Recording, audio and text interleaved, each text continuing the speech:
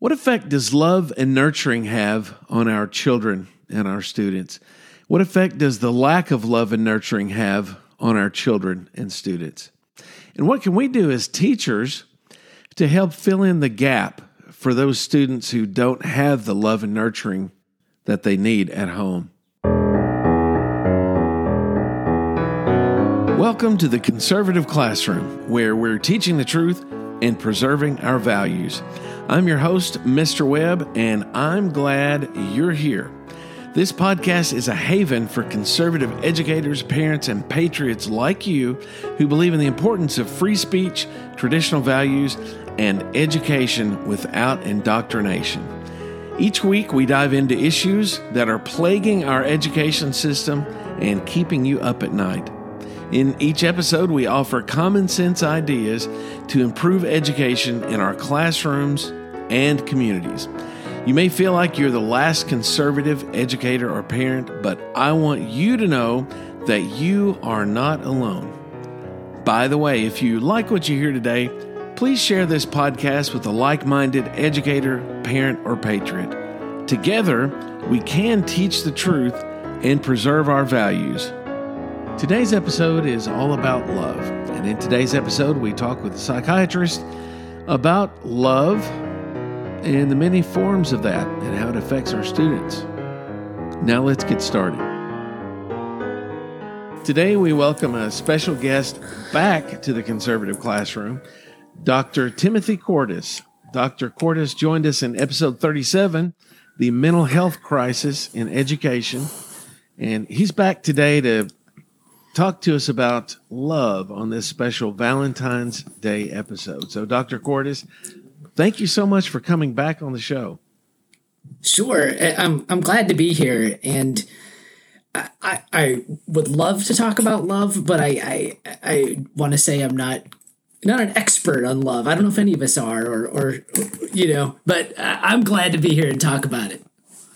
Well, for the folks that missed our previous episode, can you tell us who you are and what you do?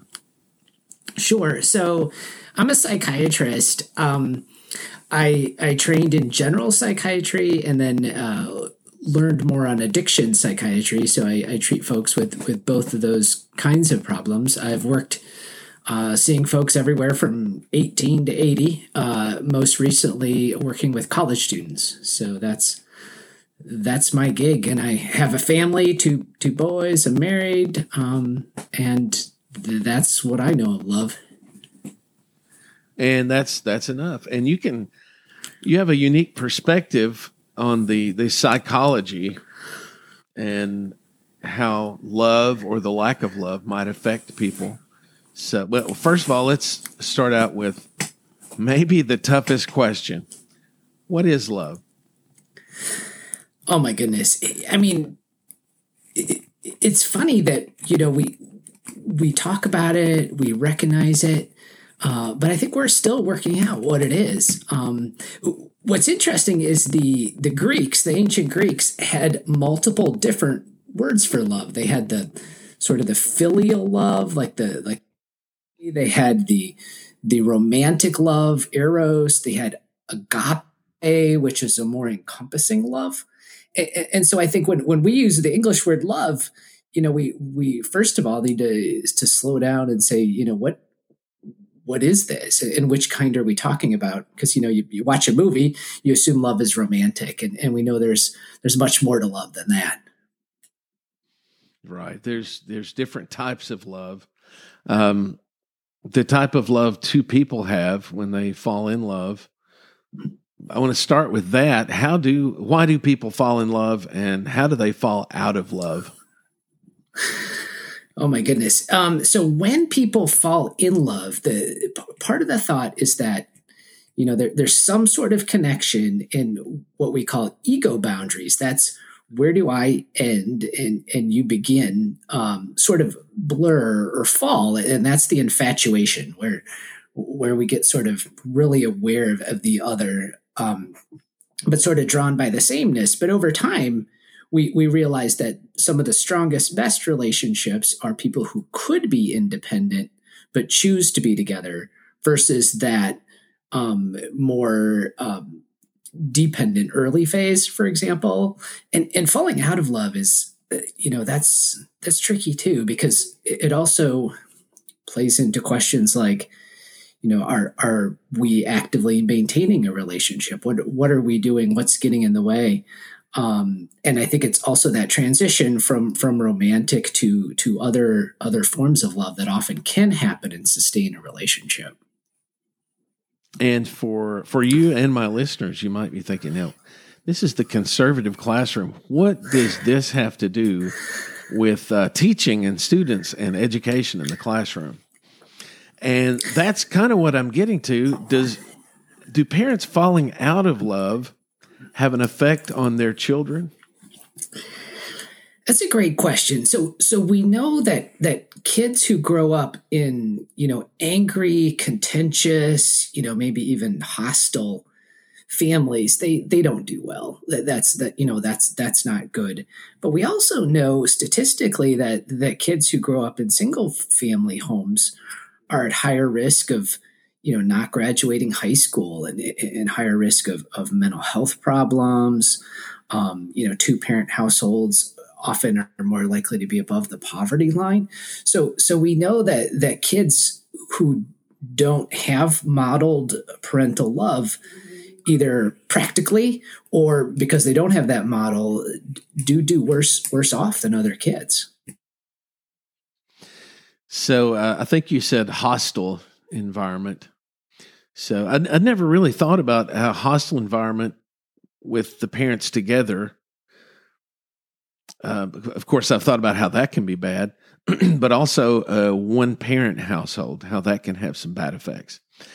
Yeah. So I think it's difficult, for the parents listening that might be going through some things. That seems like it would be difficult to make that decision, what's best for the kids. But I think or maybe it's not. You tell me what your opinion is. Should that be the guiding factor, what is best for the kids? It's a very important thing. But for example, if a spouse is being abused by the other spouse, there would be no way you could ask them to stay for the kids. There's a lot of things in play. I think what's important though is if a couple decides to separate or divorce, that they realize that they both have an interest in the children and can cooperate as co-parents and do that well, so that the kids aren't caught in the middle. I think when it's necessary, to separate. I think making sure that the grown-ups are still grown-ups and still caring for the kids, although not in the same household. Right, that's a good point. What role does love and nurturing play in a student's, I guess, mental and emotional development? Yeah, so this is interesting. There were studies done. You couldn't do them these days, but in the last century, where they actually, this is monkeys, it's not people, but they separated baby monkeys from their mothers, and then they provided the monkey a wireframe model of a mother with a bottle so it could get its nutrition, and sort of a fluffy cloth mother. And the babies would hang out with the soft, comfortable mother and only go to the other one when it wanted to eat. And the idea was that when we love a child, we provide them with comfort and a home base that they can explore the world from. And so that nurturing, love helps them grow. And when they see themselves reflected in an adult who loves them, and can sort of come back and check in with how things are going as they explore the world, that the distance gets further, the check-ins get less frequent, but they still, need to touch base and reconnect with someone in their lives to do that. And that's sort of how, we think nurturing helps people over time. They get a secure base to explore the world. It's not preventing problems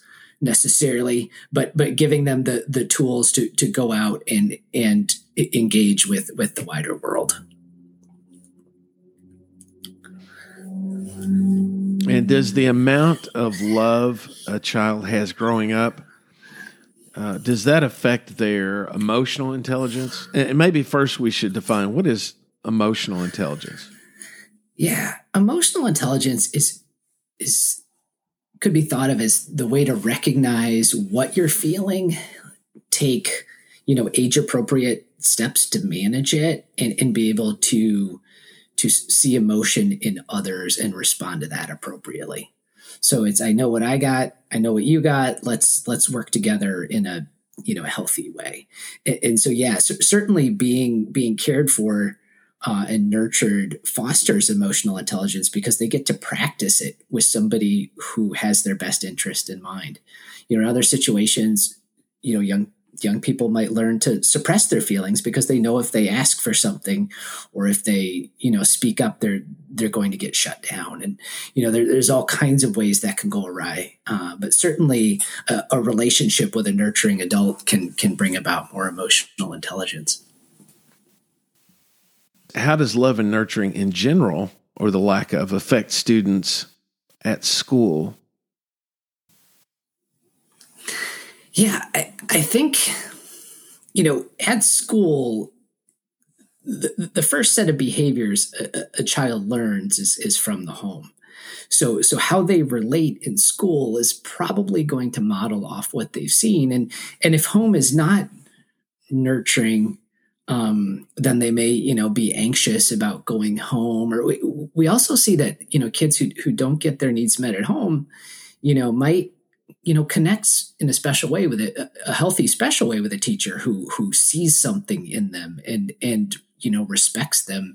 And the kids may make those connections that they don't have at home in school too. Could go the other way where the child realizes they can get attention by acting up too. And so there's all kinds of ways that can manifest. So how important is it, do you think, for teachers to be nurturing at school? Because as a teacher, sometimes you can tell which students maybe don't have that environment at home. Sometimes you can't tell. So how important is it for teachers to provide that nurturing environment at school? Yeah. Nurturing is, it's an interesting word because it's promoting growth, and, at whatever age, asking things, encouraging, having students stretch, is also, a part of nurturing. So, it's not letting people off the hook, for example, but yeah, I think it's important for teachers to try to do that within, within the boundaries of what makes sense. And, with kids and classroom management, I think that makes a lot of sense. And I'm sure it affects students differently at different ages and different educational levels, such as, it affects grade school students different than middle school and those different than high school and college. So can you give us a sense of how? Now, I said love and nurturing, and I know there's a difference, but to me, they go hand in hand. So how does love and nurturing affect students at different age levels? Yeah, so it relates to the developmental tasks that kids are sort of going through as they grow up. At first kids need to learn, the world is a relatively safe place that I can explore, and then later on they're, I can do things, it's sort of the grade school, task, and the nurturing can help them with that. And as you move into adolescence, it's more, who am I and who am I in relation to others, and the peer group and peer group support take on more of a role in that love and nurturing, and that continues on to young adulthood too. So I think that's one way I think about it. You mentioned something interesting when I reached out to you about making this episode.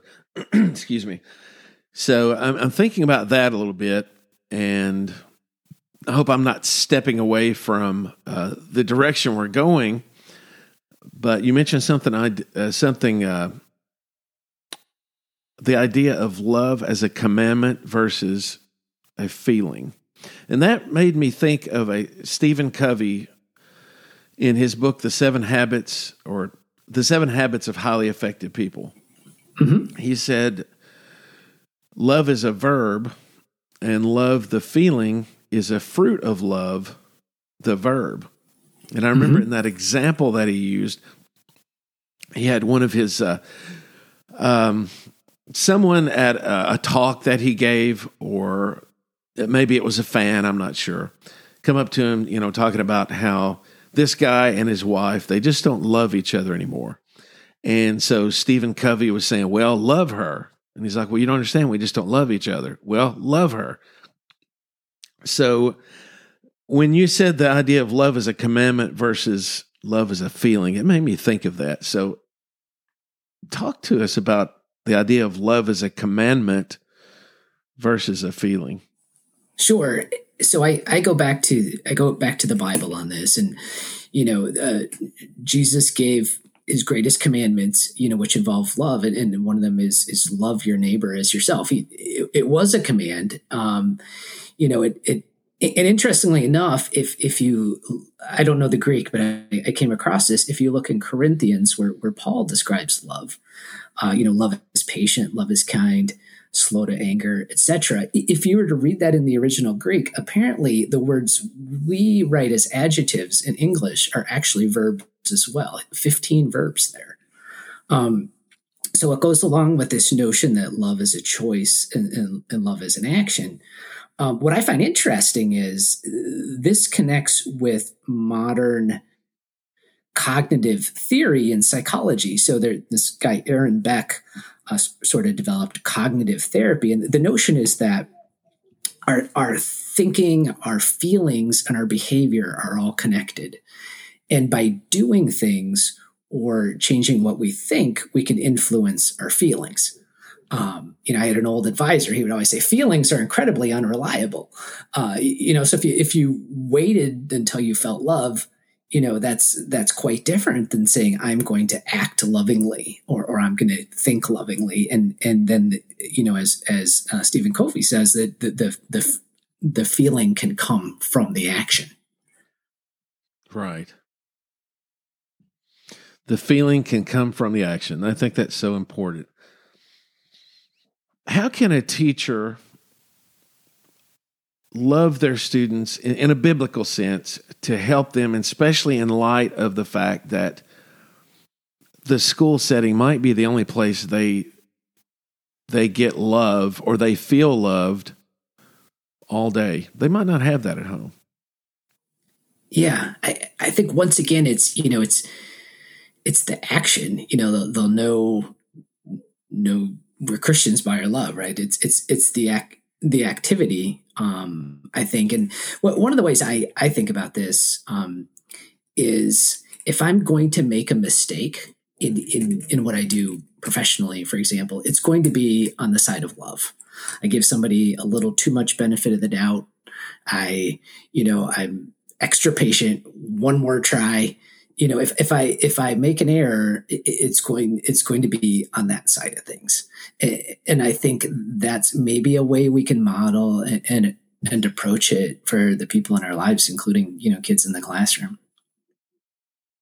You talk to college students, or you deal with college students. Is that correct? Yeah. Yep. Okay. What can you share with us a story or maybe some trends that you see, issues that college students have that they've shared with you that deal with this topic? Yeah, a lot of what they're dealing with can be about who they are, who they may feel love for in maybe a romantic sense, and also how they want to start to be more adult with their parents. Some of them haven't had the most loving relationships, as some of them want to reset, some of them want a healthy stepping away. And those are some of the challenges that they face. Our school counselor recently told us, us meaning the other teachers at the school, was telling us that we don't realize what effect we have on students, that she talks to students that sometimes really having a tough time and they say, a smile from a teacher was all that got him through that day. They felt that's all that got him through. They were on a low limb, and then just a smile or a kind gesture made all the difference. Do you have similar stories? Yeah, I think that makes it makes a lot of sense. I'll have patients and their check-ins with me. We may not even do, psychiatrists who may not even be doing anything with medication, but just the chance to be heard and validated and all that, gives them something. This is a little different. But my last seeing eye dog was an incredibly sweet dog who had a tail wag for everybody. And when patients would come in and see me, they would get the boost by just having the wag and the acknowledgement just from that unconditional regard that I think the patients found helpful too. Is there anything that we've left out that you'd like to talk about? Yeah, I think one thing that I think of a lot is being aware of and understanding the other as an individual with needs and sometimes it's hard to acknowledge people have changed or grown or even give them forgiveness when needed and love helps us do those things and so when we love someone we're loving the person they are but also especially as a teacher or a parent we're also loving the person that they could be someday. We don't quite know who that is, but we have a responsibility to both. And I think I try to keep that in mind. Loving the person they are someday. That's great. Sometimes as a teacher, if we're having a bad day, especially, and maybe students' behavior hasn't been what we wanted it to be, by the end of the day, I hate to use the term, students are starting to get on your nerves, but that does happen sometimes. And I think sometimes, I know myself personally, sometimes we tend to get a little short, I'd say short-tempered. That's not what I mean, but we have less patience, I guess, at the end of the day. And I think it's important for us to remember what students could be going through that we don't know about, and to love them for who they could be someday. I think that's great. And at the same time, give yourself a little love that you're doing the best you can. And, if there's things you can do to, take a breath or care for you while you do that, like that's okay too. Excessive self-love certainly is a problem, but right. you gotta love yourself too. Well, now you brought that up and I hadn't thought about it, but how important is loving yourself? I know that's a different love than you have for a spouse or a child. Maybe, that's a different love than you'd normally think about on Valentine's Day, but talk to us about that. Yeah, I think it's really important. I was reading Jordan Peterson's book, 12 Rules for Life. Mm-hmm. And one of his rules was treat yourself like somebody you are responsible for caring for or something like that. And I thought that was a good way to think about it, to say, if I'm going to love myself, what would, if I could look from the outside, what would I want me to have right now? And maybe that's a little, I understand what you're going through, or maybe that's dig in a little harder, but having that notion that you're responsible to yourself, but also, loving to yourself. And I know people, I'm sure you do too, who are living, breathing martyrs, so to speak, mm-hmm. where they put everybody's needs ahead of their own. And I'm not sure that this is what he was talking about in the 7 Habits book, but it fits, and that is, you're sacrificing the goose to get the golden egg. Mm-hmm. And I think there's a need, for most people, there's a need for for balance in some way to sustain that. There certainly are outliers, and some of them seem really awesome, and I'm not gonna criticize them, but most people, need a balance and care for yourself too. Right. That's so important. And I hadn't even thought of that. I'm so glad you brought that up. Teachers are really bad. Some teachers are really bad about, excuse me, they take their work home with them. They grade papers, they plan at home, and they leave little room for their self. By the time you work all day, you go home to your family, cook a meal, take care of the kids, and then what little time you have, you're working again. So I think that's so important. So teachers, take some time for yourself. Yeah. I mean, we see that in medicine all the time, and it's so tempting because it's a role, the rules, you know what to do, and it's sort of safe. And sometimes if you do that too much, you forget, what is it like to be with me, and how do I care for me, So yeah, whatever your profession is, it's okay to pause. What about the folks that, I just thought of this, I think it's so important. What about the folks who maybe don't feel loved? Yeah, that's a tricky one. So certainly there are reasons why people might feel that way. It's their development, their history, their environment. And I think it's, probably seeking a relationship or connection or a group or some place where they can just be and be with people who positively regard them, and sort of set up a home base and explore from there. Once again, I also think it's they certainly could act lovingly, and maybe that will also improve their environment and sort of feed forward too. Yeah, and I wonder how love, the verb, I wonder how folks that don't feel loved, how the idea of love as a verb or love as a commandment, and you touched on it a little bit, is maybe they love more and get more love in return. Yeah. Maybe yeah, not. Maybe it's just the people they're around. Maybe they're a really loving person and a really kind and thoughtful person, but they're around the wrong people.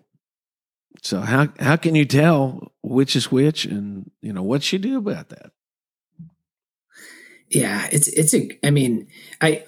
I'm biased as a psychiatrist. I would probably, talk about their past relationships and how they've grown up, and what sort of ideas they have when they think about the world and relationships, and start to understand that as beginning to build a map for how they might feel love, or where they could feel love. Certainly if they have a history of trauma or things like that could need treatment, and that's how I would approach it. But of course, that's from my perspective. Right. It makes me think of, and this actually just happened this week. Excuse me. I was working on a seating chart for a class, and I had a couple of students. Please don't. I'm just going to use Billy. Just use that as a name. Please don't set me near Billy. And another one. Please move me away from Billy. And Billy's not a troublemaker. And I thought, what's going on there? And he kind of heard him. And he's like, yeah, I don't have any friends. So I thought, well, that's kind of sad that he feels that way. So I waited a minute or two, and I pulled him out in the hallway discreetly, and I was like, hey, why do you feel like that? And he's like, I don't have any friends in this class. And I'm like, well, if I could set you beside one person, who would that be? Well, nobody. I don't have any friends in this class. And I said, why do you feel that way? Oh, nobody likes me. And he was just matter of fact, but after he said that, he started to tear up a little bit. So I thought, what in the world did I talk to the school counselor? And I've just given him a little extra attention this week. And, I'm not sure what do you do as a teacher? There's not much I can do about that, but to do encouraging things and give him a little extra attention. But that's so sad. Do you see a lot of college students that kind of feel alone? I guess, especially since a lot of students leave their hometown to go to a city maybe where they don't know anybody. Yeah, there's a lot of loneliness, in society in general, and in college kids too. And college is tricky because, they see the brochures and they get the campus tour and sort of, get the bill of goods that you're going to feel like you belong here right away. And, they don't have that experience, and it can be really hard. So certainly, that's part of it. And it's that if you don't like where you're at, not in a geographic sense, but you got to move or do something. So if you're feeling that way, once again, as a college student, I, for example, encourage them. Hey, there are some clubs you want to check out. You have more opportunity to do stuff here than ever. And get involved. And I sort of encourage along those lines.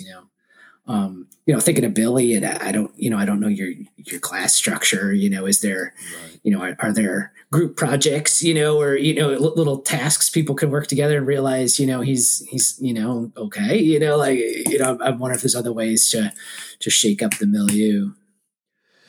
Right. I give them the option each day to work individually in pairs or groups of 3. So I have encouraged, some folks to kind of let him join their group, but he doesn't want to. He wants to be, he wants to be alone. And I guess if he feels that way, I can, I guess I would want to feel alone, or I would want to be alone too. I don't know. But I have, I've done some other things, I try to really point out when he does something good, and brag on him, trying to get others to see his good qualities. And I even gave him a nickname. So, like I say, this just happened this week, so time will tell if that has any effect. But I know from previous years of teaching, sometimes you don't know what the effect is until later when they look back and say, this teacher did this and it just really meant a lot to me. And sometimes they'll tell you, at the end of the school year, they'll say, hey, I just wanted you to know that this was my favorite class. I would come to your class kind of down in the dumps, and I came in here and it was always the brightest part of my day. So I just, you hope that you make a difference. Sometimes whether you do or not. Sometimes you have to wait. Yeah, that makes a lot of sense. I just had an opportunity to go visit briefly with a professor I had in college 25 years ago, and he stuck with me, and I just wanted to pop in and say hello and thanks, So yes, sometimes those are really lasting things, and it definitely makes you feel. Excuse me, definitely makes you feel important, feel like you made a difference, which is why I got into teaching, to make a difference. And I know you're making a difference, and appreciate what you do. And as we wrap up the conversation, what's the one thing about the topic of love? What's the one thing you want the listener to remember if they don't remember anything else about this episode? I would just say, think about love as an action, and maybe just, one way you could be grateful for the love that somebody gave you didn't think of, or how you could show it to somebody in your life, as you go forward. And I know in the last episode we did together, I shared your Substack. Is there anything else that you'd like to share out and let folks know about? Anything you want to plug or promote? No, not really. Today I'm promoting love. So go be loving, folks. I appreciate that. And thank you so much for joining us again on the Conservative Classroom. And I know our listeners appreciate your insights on love from your perspective. You have students tell you things that they might not tell other folks. So you kind of pull back the curtain, so to speak. So it meant a lot to me, you coming on and talking about this topic today. I really appreciate it. You are welcome. Have a good week and Valentine's Day and all that stuff. Thank you so much. You too. That's it for today's episode of the Conservative Classroom. Thank you for tuning in. I hope you enjoyed it and learned something. If you liked what you heard, please don't forget to subscribe and leave us a review on your favorite podcast platform. Most importantly, share this podcast with a like-minded educator, parent, or patriot. You can also connect with us on social media and share your thoughts on today's topic, give feedback on the podcast, or suggest a topic by sending me an email at theconservativeclassroom@gmail.com. We'd love to hear from you. If you feel that education without indoctrination and teaching the truth is important to preserve traditional values, then support my efforts to keep the Conservative Classroom running. I'm a full-time teacher and dad and part-time podcaster. I invest a lot of hours and my own hard-earned money each week to bring you quality content, but I need your help. Check out the links in the show notes and on the website to support the podcast with one-time or recurring monthly donations. Every little bit helps. You can also visit our merch store to get your own clothing, coffee mugs, stickers, backpacks, book bags, and more with the Conservative Classroom logo or one of our many other conservative slogans, such as age appropriate does not equal banning books, defund the teachers' unions, keep politics out of the classroom, and more. If you want to support common sense in education without pushing your politics, check out our products with the red schoolhouse logo on it. We know it's hard to be openly conservative in some school districts, but your silent show of support may help you find other conservatives in your community, and it lets you know that you're doing the right thing. Until next time, this is Mr. Webb, reminding you that you are not alone. See you next time on the Conservative Classroom, teaching the truth, preserving our values.